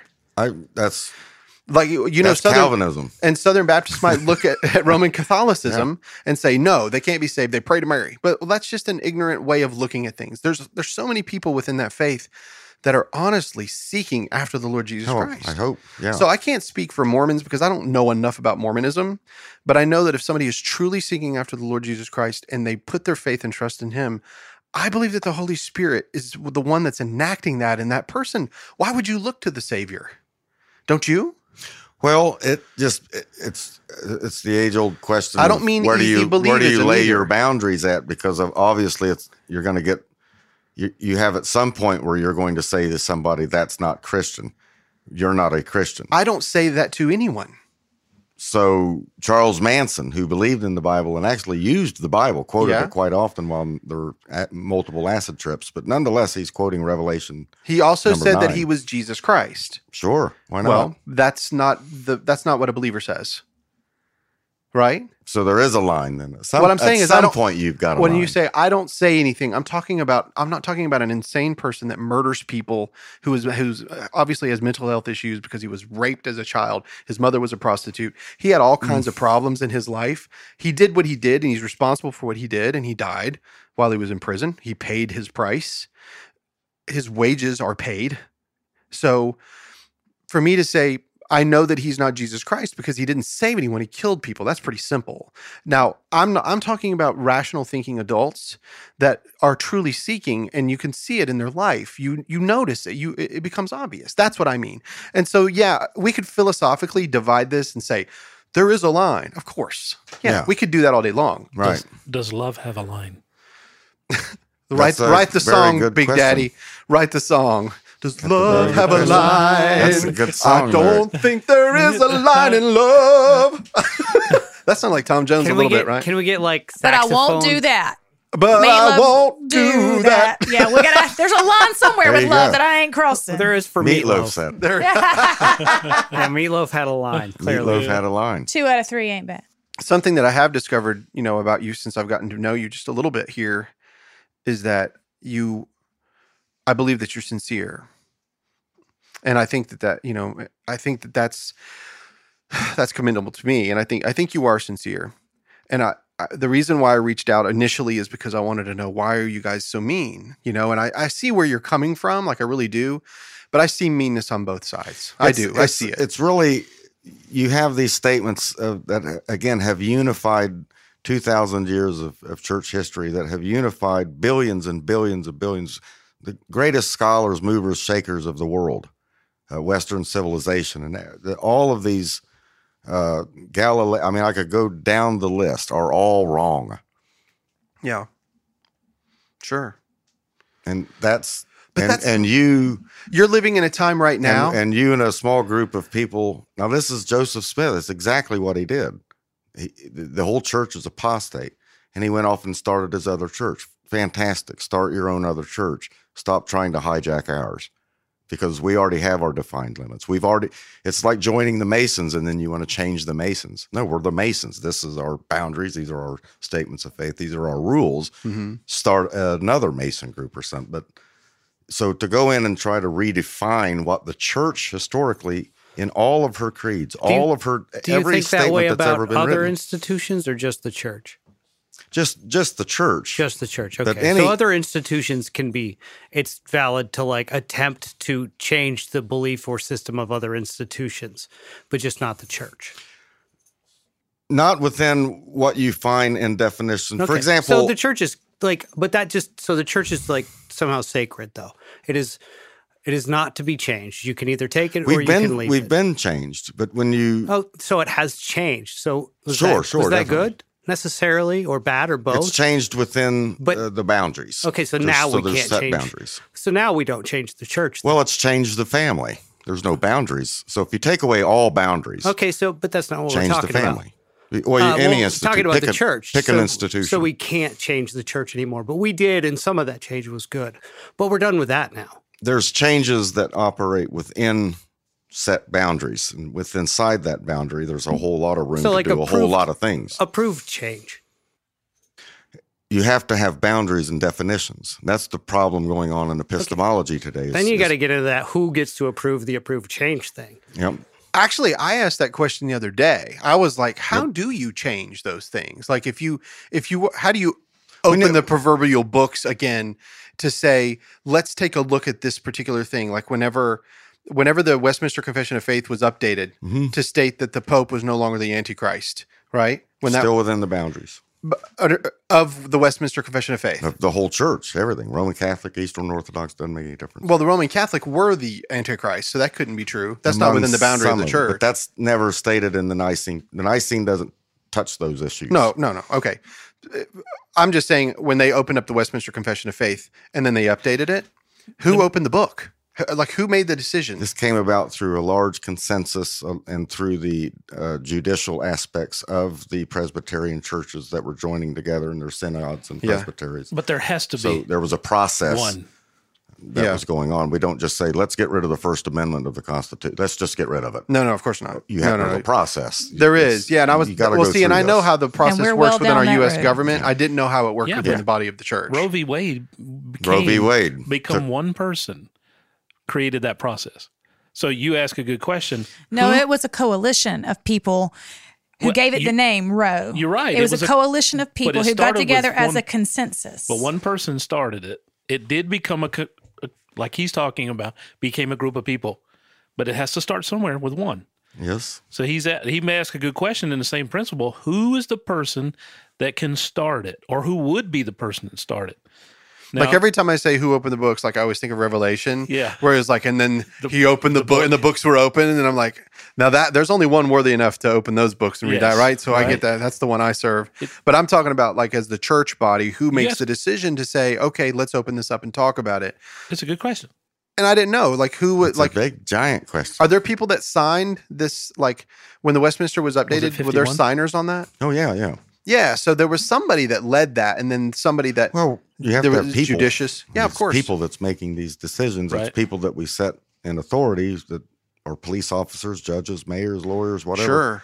And they have these credentials, except in Christianity, you get laughed at if you have credentials. Yeah. I've been scorned because I've got a doctorate's degree, and we don't need that. I just need my Bible. Yeah. Just read my Bible. Yep. And I hear your that a lot. Bible, the very Bible you got, came through scholars. Scholarship. Yeah, it's some And incredibly. in the institutions you abhor, you wouldn't have that. So the irony, I'd say the contradiction, is not to be lost. I was just watching that. I make it a debate. point. It's really not irony. It's ignorance. It's- It's true ignorance. And I don't mean in an ugly way. It's they just don't realize like how hard it was to get Yeah. like the King James Bible. How hard was that? How much time was spent? Just like Goodness people don't gracious. follow things out to their conclusion. like Oftentimes, us. No, I mean like people, our government. people aren't following things back in history and learning things. History is there for us to learn from. You said yourself, Oh, a I love historian of the history, yes. church. Yep. You know, we have to learn from history. And, you know, we also have to follow things out to their conclusion before we change an entire society or an entire church or an entire way of thinking. Like, I know when you were going into preterism and when you were coming out of preterism, you didn't just say, okay, today I'm just going to be a preterist. Oh, yeah, okay, today right. I'm not going to be a Right, preterist. There was thought. There was, what is the logical conclusion of this? And at some point you went, wait, this conclusion, it doesn't, It's not that doesn't come to an logically end. working, right? So when you came out of it, you had to go back and look at history. And what did you think when you would be here being called all the names that you've been called and treated the way you've been treated by people who called you brother 2 years ago, 5 years ago, 10 years ago? To me, one of the most unattractive things about Christianity, and Andy, I'm going to put this on you here, is the way... The thing that's It's just the way- unattractive about Christianity is Andy. It's the way we treat Andy. the way we treat one another. When Is Andy. even some small belief, the way we treat one another is not attractive to the outside world, especially online. Especially, it's easy to sit behind a computer and bang away at someone and mar their reputation and whatever. But that's not attractive to even Andy, to the world. You know, and I think sometimes that's, and I know there's a point where we've got to stand on what we consider to be truth. Whether I interpret the Bible a different way than he does, and he interprets it differently right. than you.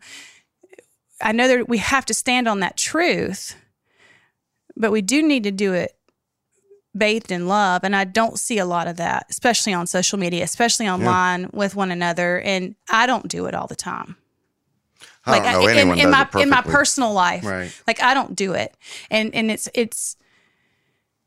I see It's love hurtful more to as the an out- action. So if Michael Sullivan was in a ditch in a car or something, I'm going to pull over and help him and get him to the hospital and do everything that I can do. That's the action of love. That doesn't mean I got to agree with everything that he No. agrees with. So we're going through this even in our own culture. Yeah, in our society, we can't It's have all over any the place. disagreement you don't have at to be all. a Christian to see the division that's taking place in politics. But history tells me this is nothing new. Right. We've seen this before. Yes. This has happened over. In fact, especially 19th century, there were so many spawns of Christianity and visions of God and God telling me to do this. And they'd lead these little movements of a few thousand people, and they'd stay for about 30 years. And then they just fragmented and started falling apart because it couldn't sustain itself. I'm saying that's going to happen. That is happening to these full preterist groups. It's a movement. It's there. They have their little way, and then now it's starting to dissipate and fragment, just like many others. The Shakers and Moravian. You could go down the list of groups that were really there, prominent. They're not here anymore. Yeah. So, but the Nicene Creed still's here. It's Yeah. not going anywhere. So Right. there's So a if- solidity and to with- that yeah. kind of thing. You have movements in America.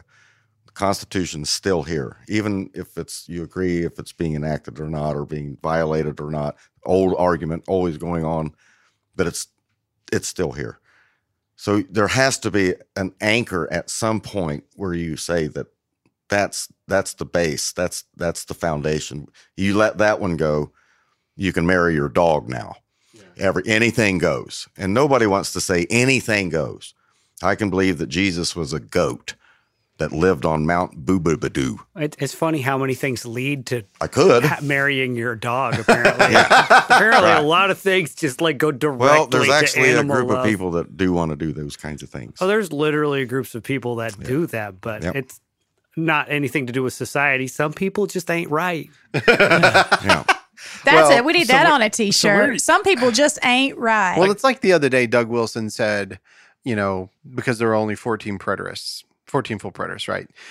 He said he wasn't going to deal with it because there were only 14, and I made a T-shirt that said the 15th preterist because Larry the 15th Yes. apostle is you. yeah, Ricky Larry the 15th preterist. Ricky the 15th preterist. So, well, my point is that I'll give you a pretty clear indicator of what I'm seeing in my life is I had a plumber come in out of nowhere who goes to a Baptist church. I go to a premillennial Baptist church. You're going to find out there's a lot of people out there that actually ascribe to either partial or full preterists, and they are in churches all over the country. Now, there's a massive difference between partial and full preterism. Well, there is, Massive but difference. even partial preterists are inconsistent. Yeah, that's just been like around full forever. preterists are. But so full preterists and partial preterists are all inconsistent. Here's my issue. Dispensationalism is a very new kid on the street, Absolutely. but it's considered orthodox. Uh, It is accepted and orthodox. it's in the bounds. but it is not in the bounds. Sure it is. Absolutely not. What's it contradict? In the Nicene Creed, what's it contradict? And well, okay, so we're going to hold everything to the Nicene Creed. That's the boundary. No, the Bible is No. the boundary. The Nicene Creed is not the boundary. The Yeah. Bible is. Where'd you Sola get the Bible Scriptura. from? Not the Nicene Creed. Did it fall out of the sky or something? It was downloaded into our brains like the Matrix. Yes. No, we know where the Bible came from. What I'm saying is that even the creeds say sola scriptura. Even they say that. My point isn't to argue about this point. We can get into that later. Yeah. No, and I'm not going to start a land No, war. that's good. Just like the Bible says in Matthew 5, blessed are the war makers. Oh, it doesn't say that. No, it says peacemakers. Yes. So Is this the same Jesus that told the Pharisees they're sons of hell? the same Jesus. Okay. Yeah, Just but- wanted to get that straight. Yeah, I didn't say that Jesus was a love guru. Now, these are the Pharisees that sold their whole lives to do everything to preserve the nation of the Elohim Avraham, the God of Abraham. Their whole lives are Yes, they devoted to the did. scriptures. And Their whole Jesus- lives are devoted to what God said. and in he the stood on the scriptures. temple They're of their- and you're sons of hell. So he's actually having that conversation because they don't disagree about the Bible. They never fight about the inerrancy of the Holy Scriptures. Right. And or the historicity of The Moses. only They don't problem fight that they about had that. is how they interpreted it. Right. They knew And it Jesus wasn't. drew a line. And he said, And he "You've said, your misinterpreted." interpretation is so bad, Yes, even though we agree on so much. that you will That be makes destroyed. you- right. He's the war maker, not me. Right. And so, Well- and he brought it to them. And he what? You were about to say something. I'm sorry. If he's doing that Yeah, and we're to imitate him, he doesn't tell you to go make war. he doesn't. He tells you to bring a sword and then you lay it down. So when Paul says to stand up against those that are, Paul went to his and death. Paul, and he says to remove those from the church, That's and that Hymenaeus and Philetus, their faith has shipwrecked. It's like gangrene, which is one of the worst things you can have. These men that were former brothers are like gangrene. yeah. So cut them that's off? pretty serious stuff. It Yeah, is, but that's excommunication. not- Get yeah. rid of them. That's not war. I think I'm not talking about word war. I'm talking about war, Yeah. like war. And there's souls like yourself that are peacemaker. Yeah. There's different things for different kinds of things, and I think you balance out as we would balance out folks like yourself who are peacemaking people. Yeah. Balance out us who see very clearly the lines. yeah. We have to hold the lines. Mm-hmm. You have to love those on the other side. Yes, if a Nazi soldier gets shot, I will take him into the medic and get him some help, Yeah. even though he's a Nazi soldier. They Right. did that. Uh-huh. The Christmas truce and all of this. Mm-hmm. You're still an enemy. I'll love you, Yeah. but get in my line of fire, I'm going to shoot you. Yeah. That's not scriptural. So it's you don't shoot people. Where it doesn't say that to do that. Well, I'm using the analogy. I understand. No, I understand. He's still my enemy, but we're not going to kill him. That's not our place. Let's get into that later. This is about your testimony. Bing! Welcome to the Burrows. That's how we do it here. We just get off on tangents. Why don't we wrap up your testimony, because you're going to be in the studio all day with us tomorrow, right? Yeah. For 27 hours straight. 27. Oh my It's going to be like a Twilight Zone. you guys all gonna be here? Going to Is this fly like- right by. I don't know who else. I got to cut wood tomorrow. Oh, no. So, yeah. Hey, I'll got be wood. Okay. You'll be here. You'll be here. Oh, yeah. Ricardo will be here. Andy has to be here I have because to we be pay here. him. There is an obligation there. Well, can I just say that I appreciate you coming in, Yeah. I appreciate you having me. to coming down here, and my wife really liked you. She thought you were cool. I hope that you do bring your wife down, Yes. and I'd like for you to meet her. I think it would be great. But thanks for being on our show and sharing your testimony, and I look forward to these future talks we're going to have here. All righty. Where do you go to church now? What kind of church? Presbyterian You're church. Presbyterian? Yep. Okay. Yep. In Knightstown, Bethel Presbyterian Church in Knightstown. I didn't mean you to give me the exact name. I meant what kind of church did you Yep, choose to Presbyterian. land in? You still in Oklahoma? Indiana. Indiana. Yep. I said Oklahoma. I was just guessing. Just And like- guys, if you guys want to learn about Dr. Sam Frost and some of his work, do you mind naming off a few of your books? Like I know about Why I Left Full Preterism. Why I left the Misplaced Parousia of the Hope. Son of Man, and then that book, Daniel Unplugged. Yeah, Daniel which is a Unplugged. translation and work of commentary So on Daniel. what I'm going to do I'm is studying Daniel now. he's got books That's for the you book. guys. He's going to send us books back. He's going to sign them for you guys, so I'll get them for you. But what I'm going to do is, and this is a book by Steve Gregg that you gave me for me. So I will put a link on our, on the paragraph there, guys. If you go back and look at it, it'll go to his Amazon. Do you have like another website that you? Yeah, vigil.blog is where all my little blog, I Okay. guess, for what all of that is. I'll need to get that link from you, and I'll put Yep. that in the thing too, so everybody can Will go do. and look, and then everybody can start yelling at me and screaming at me. Yeah, Why are you are you promoting prepared? his Because you're about to material? take it from all Oh, yeah. sides. I don't really care. I want to. I don't. Rick's I going to want. get it from I all will say sides. there's an. Oh yeah. I said this yesterday. We were at the store, and I'm a person. If I don't like a personality or something, I kind of let you know that we're not going to get along. But what was your name again? When I met Rex, there was almost an immediate kind of thing, and then the first indication is that he mentioned Cracker Barrel, so that was the first time I was like, no, Yeah. I like Yeah. you. We're already. best friends. Yeah, We know we're how to best eat. Did friends. we just French become best toast. friends? Are we best friends? Is that Step Brothers? Yeah. You know they So- serve alcohol at them now. Well, Did you know some- that? Yes, they do They serve alcohol at at Cracker Barrel now. You That's can been get about biscuits a- and gravy Where and a have y'all been? It's beer. been 9 about in a the year. morning, you can have a Falstaff and some. Yeah. Well, A full stack of a mimosa. when Let's it comes go to now. best friends, somebody does play the drums. Yes, I can have him set up tomorrow. that's Yeah, right. yeah, So- yeah. Just Sure don't put your things on them. Yeah. Step Brothers. Yes. Oh, Yeah. That was a way to get. but a genuine, I think there's a good friendship blossoming Yeah, absolutely. there. So not afraid to say that. Yeah, same here. And Billy, Yo. you want to ask him the famous question? Oh yeah. Let's do Yeah, that. What is So- your Oh. social security number? Yeah, exactly. So, That's the Your magic routing question. number. I still get that on Facebook. I just need your routing number and your. Pop that right over. If you'll give it to us, we'll send you $1 million. so, all right, Dr. Frost, when you're when you die, when your body shuts down, what happens? My spirit goes to be with the Lord in heaven. Like right then, right now? Yeah, Okay. Yep. Okay. That's it. I'm in pretty good company there with that question. So To be absent from Yeah. the body is present. absent with the body, presence. Lord's Jewish. It's a Jewish teaching. Actually. Anything beyond that? You guys need to read 1 Corinthians chapter 5 again. That is not what it says. It is what it says. It is not what it says. Okay. He says he would that Can he we would do that agree. tomorrow? prefer. Let's do it tomorrow. No, he would prefer. But I have to say, I'll say it on his testimony episode because probably more people will listen to this than all my other stuff. You ready? So I had a discussion with Sarita in regard to my third day Adam. And she talked to me about the Spanish pluperfect tense. Yeah. And I am in agreement. I talked with Dr. Frost about this as far I as actually Hebrew is contacted a Greek has a concerned. Hebrew- blue perfect. Yes. I contacted a Hebrew scholar because I wanted to Yep, yep. know, because it was really bothering me. And I couldn't make it make sense. So I got my Spanish Bible out. Have had. Have had. Yeah. Yes. So whenever she mentioned that, we talked for hours about all kinds of things, but she brought that up and I just listened really close and I thought, you know what? You're right. And so, but of course, I'm right too. And here's how I'm right. Are you ready? I beg you for somebody to change my English Bible to read it in the pluperfect way so that I can get the grasp of what the Hebrew actually means. So in other words, whenever you're reading it in English and it says, and the man was lonely, and so God formed the animals and brought them to the man.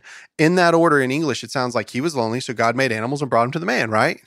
That is not what it means. Yep. That's what it Bec- sounds like But that's not what it means. In English, yeah. in English. Right. What it actually means with the pluperfect is this.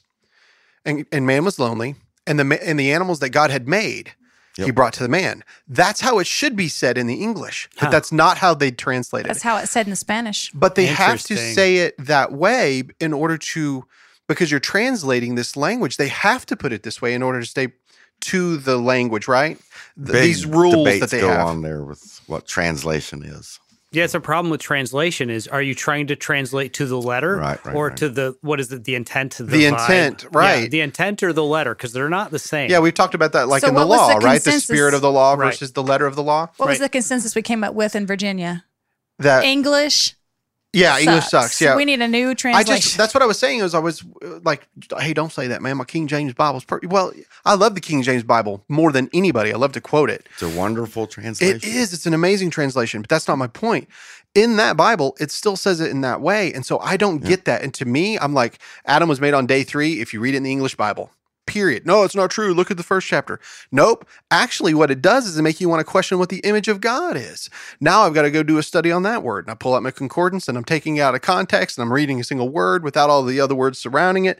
Now I've got all these new meanings. Yep. Somebody please translate this Bible in my language so that I can understand what it actually means. Yeah, but from chapter 2, it's not just that one spot that it's all. If it's wrong, then it's messed up in a lot. In chapter It's messed 2. up in several spots, according sure. to this Hebrew scholar. That's the what he Pluperfect says, is like, all through chapter 2. It's all through chapter Ha. 2, which makes you rethink. Fun. And it makes me excited because now I want a shirt that says, I know what a pluperfect is. So I go, oftentimes I'll go home and my poor husband, and I'll say, this is what we talked about tonight. And he'll go, that's not right. And I'll like, It's okay, wrong. well, prove that to me in the Bible. I was like, in my spirit, I didn't feel that was right, but I was like, I'm going to do a little more research on that. But because I was a Spanish major, I know about that past tense. That's Wow. how that they use that. And they also use it in the future. They also have a pluperfect. Spanish is crazy. So you have both. And so it gets really wacky when you start trying to separate those two out. But, you know, he was like, see if you can find a Hebrew scholar online. So that's what I did, and I asked, and because he couldn't make it make sense either. And I even came back to Rick and said, "Well, he meant plants and crops versus shrubbery." Yeah, But- you and I talked about that. But remember? no, it's the pluperfect that made, Right. because my way didn't make sense either. And you've already read the first part of the story, Yeah. so reading as one that reads Hebrew. So yes, it's once you see it's not verbs are not tense. A lot of grammarians want to get away from the whole tense thing with Greek and because it's just we are so tense time based. Yeah. It's very difficult. So when you see things, the time is at hand. But one of the funny things, this Hebrew Western- Yeah, scholar, I'm sure that'll be coming tomorrow because we're going to talk Western about world. time and time at hand. But and you time can have it. text, You can yeah. even have Adam knew his wife, and they had a son, had a son. So Cain's born before they sinned.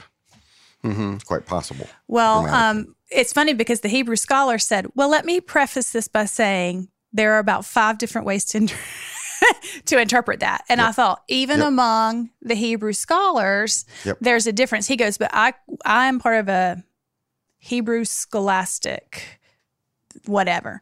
And I was like, I don't even know what that is, but all right. So anyway, that's sort of, so even they have the way they interpret it is different, and they have different factions, if you will, of the way they interpret it. But he says the majority of Hebrew culture believes the pluperfect. Mm-hmm. Yep.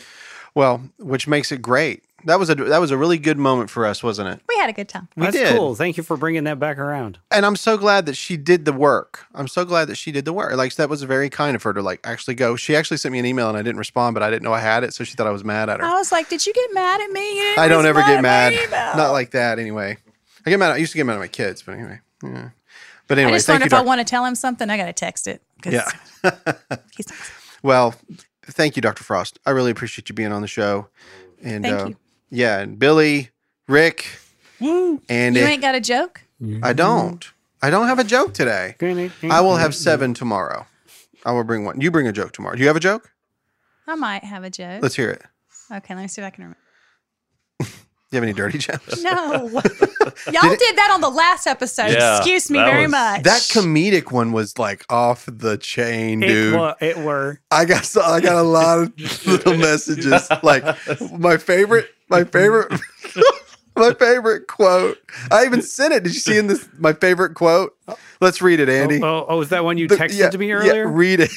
This is on. Andy's quote. We were talking about the Philistines, or about how David it didn't have to bring a dowry because Saul said, bring me the foreskins of 100 Philistines. Right. And then, so David goes out and kills 200 Philistines and brings 200 foreskins back to him. I just read that this morning. Yeah. What did it say, Andy? So apparently my quote was, this sounds about right. So he didn't have a lot of money, but what he did have was the ability to commit mass murder and mutilate a lot of dead bodies. And I put it out as a quote and it said, Andy Bishop. That's your first. I got you a quote in my book. perfect. It'll be in the book. I stand behind it. Anyway, well, thank you guys for listening. We are going to have a lot more Sam Frost on the show in the coming weeks. They're not going to be on every Thursday. I'm probably going to start releasing these maybe on like wacky Wednesdays.